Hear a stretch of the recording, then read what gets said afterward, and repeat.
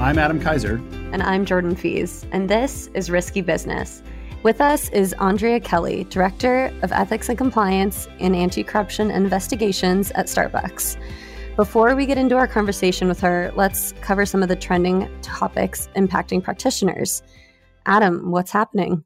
Well, you know what? We're recording this kind of coming into a new year, and there's a lot going on in the world. It's been hectic. It's been chaotic. I think some of the interesting things and sort of talking about, I think, where we're going to take the conversation with Andria today is, with just investigations as a whole, right? This is a year where the EU whistleblower directive is, December 1st is coming. It's ticking for those organizations out there that are going to come under the guise of the employee counts and so forth for that. And then, just think about this pandemic and everybody working from home and just the entire dynamic that's changed with the concept of an investigation.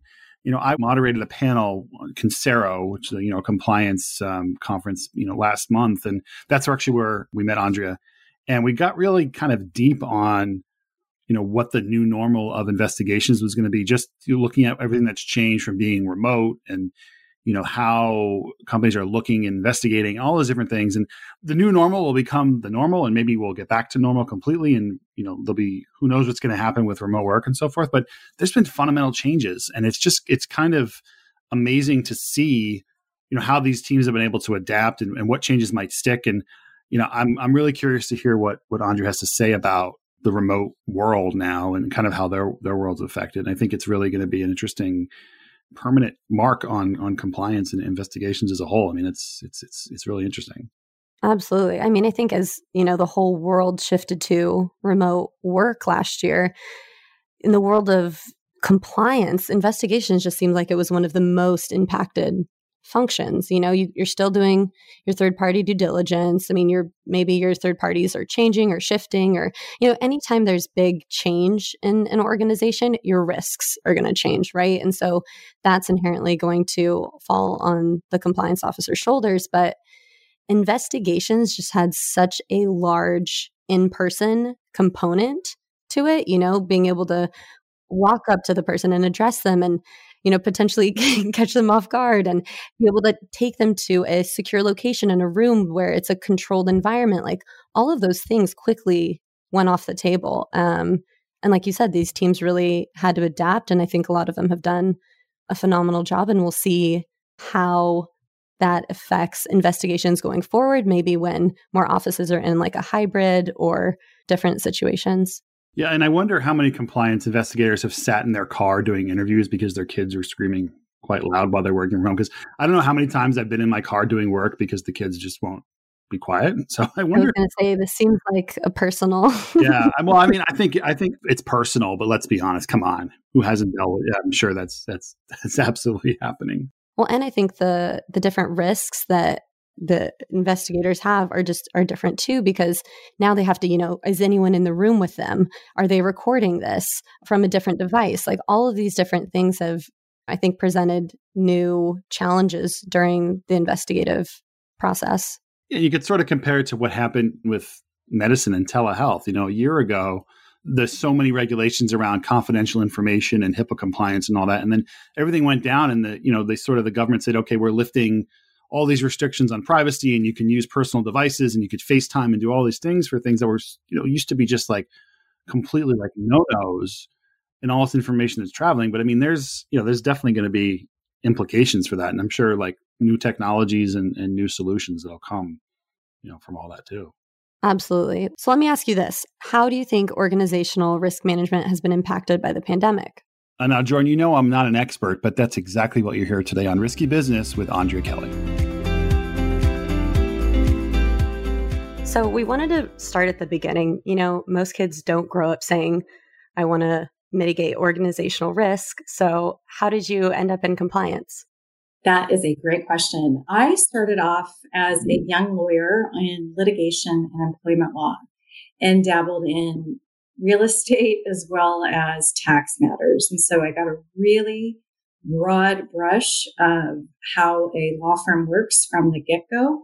We were a medium-sized firm, and I was able to participate heavily in all of those types of matters. And I always share this story because I think it's important for new attorneys or newly entered professionals in the workforce to be realistic about the challenges we face outside of the office. I had two small children who were premature and pretty sick.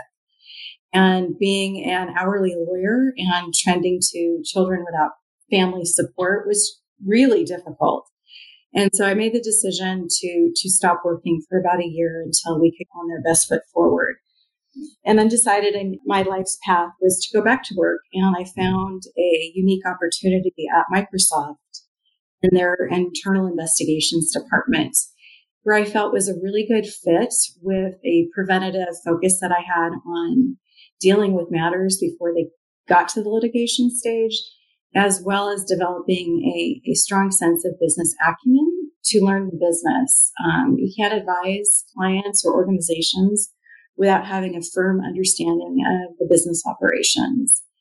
And then from there, it morphed into the full compliance palette, including corruption, fraud, internal audit matters. And that's where I stand today. We always ask our guests to share an oh shit moment.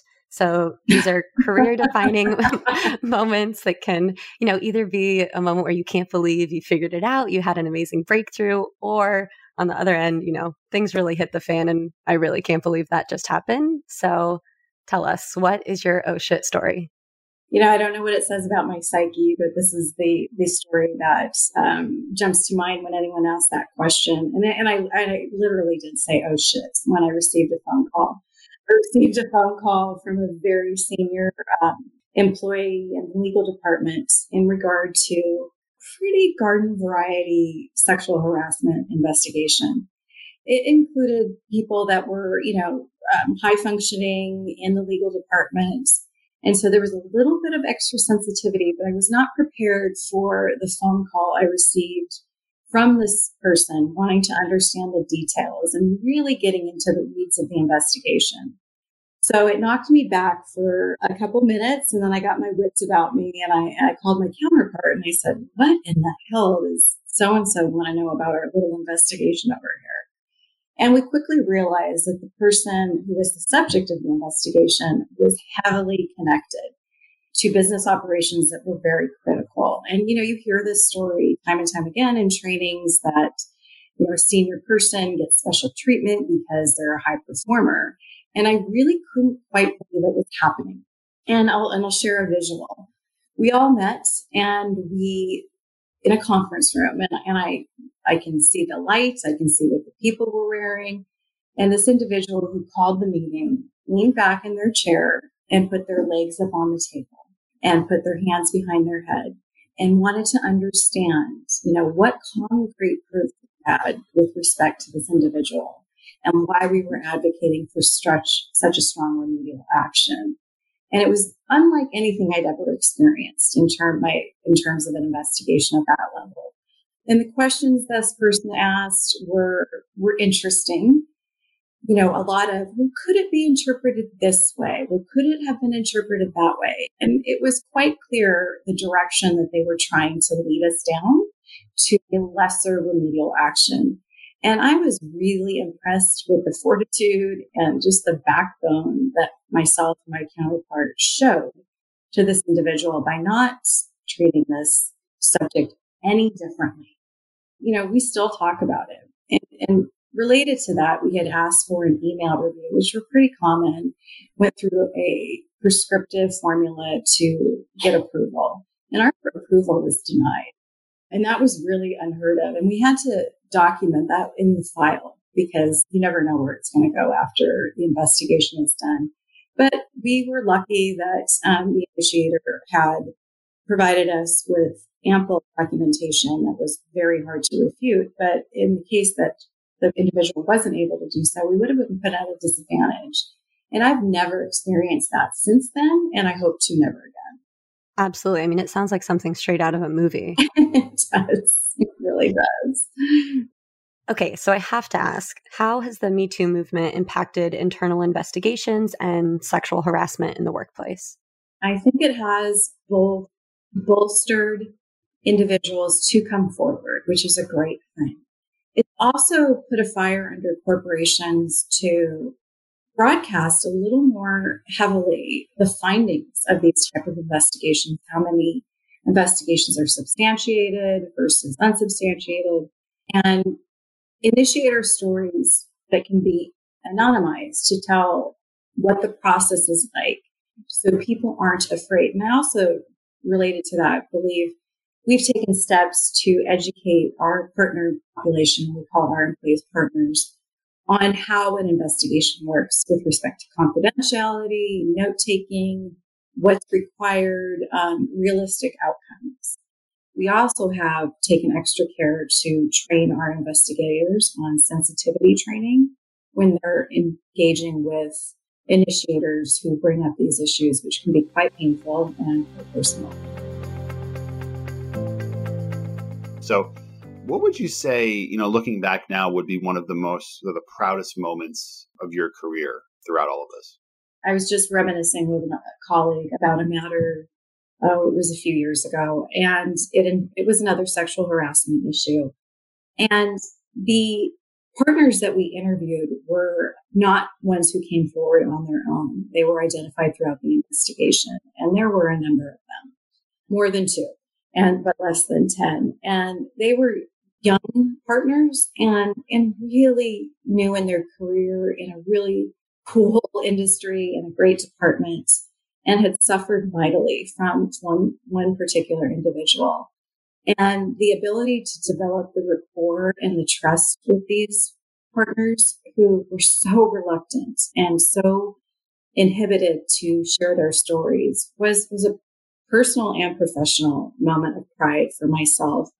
It's funny, you can be doing your job and you're doing right by the company, but to get that kind of sort of personal gratification, that's got to be that's something special for sure, I would imagine. So we talked a lot. You talked about Starbucks and all that, and obviously your background. You spent a bunch of time at Microsoft as well. And I was curious when you look back at how things are at Starbucks and how things were at Microsoft. Is there similarities or differences in the overall program approach there in compliance, or is there anything in particular that stands out? It's no secret. Microsoft is a data-oriented driven organization, and their business units are aligned to that. And so they're extremely good at what they do. Being an investigator and being in the legal department at Microsoft, I liken it to Navy SEAL training. I mean, you are surrounded by the best of the best, high drivers, very, very skilled at what they do. Their focus is extremely business oriented. And just, again, Starbucks is designed to uplift regular partners every day, or regular customers' everyday moments, as well as the employees in the population. So everything we do at Starbucks is driven through the lens of humanity. It's part of our mission and guiding principles. And so all of our processes, all of our business opportunities are through that lens. And it's a small but critical distinction. It's a corporate focus. And I'm lucky enough to be a part of an organization that's highly relatable. It's ubiquitous everywhere, as is Microsoft. And so I think if there's a difference in anything, it's just the lens through which the business operates. We were on a panel together, I guess it was a couple weeks ago now, for Kaiser, and we were talking about remote investigations. So, making that change at Starbucks, would you put that with something that you're proud of in terms of your career and being able to make that and continue to operate at such a high level? Absolutely. Part of Starbucks culture, we call them connections. And you connect with people, and that just means a meeting. And in my prior life at Microsoft and as a litigator, time is money, and you didn't stop just to have coffee with people. And so we still do that over Zoom or whatever technology we're using, Teams. And it's been a concerted effort to make those meetings happen and to establish a rapport that's out. We all know it's much easier to establish rapport when you're sitting in a room with someone. It's just the energy. But I am proud that we've been able to continue that rapport building, and trust, which is so important in investigations, and continue to heavily rely on data-driven mechanisms to facilitate our investigations. So I do think we've made that switch with relative ease. It's a different muscle for us, but I am proud of us that we're able to do that. So I have to imagine that the large in-person element that investigations typically have, but obviously many other areas of compliance have been impacted as well. So I guess my question is around risk management and how you saw organizational risk management impacted by the pandemic over the last year. I think namely in education and outreach to reach out to our partners as well as our business third parties to ensure that everyone is continuing to do the right things, particularly during times of crisis when operations are challenged, right? This pandemic has crippled everybody.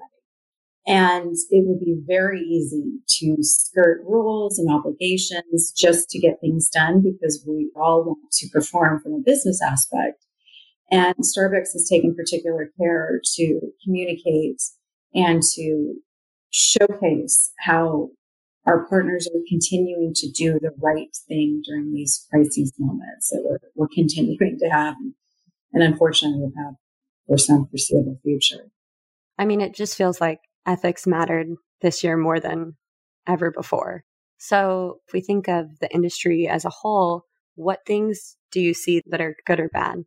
I think the continued outreach and evangelization of good compliance stories, people doing the right thing when faced with tough circumstances, the storytelling of compliance is going to be at the forefront, particularly with societal issues that are tense and fraught with emotion, and for corporations to take a stand one way or the other, for better or for worse. But I really do see corporations as a social organization, a force that can really allow people to explore how they interact for the public good, for their business opportunities, and well as for employee and partner experiences. As we're wrapping up today, it's trying to understand. There's people in the world that are thinking about getting into compliance or about making that pivot or in their change in their career. I mean, what kind of advice, what kind of encouragement would you give to anyone, whether young or old or a peer or anything that's to make that change?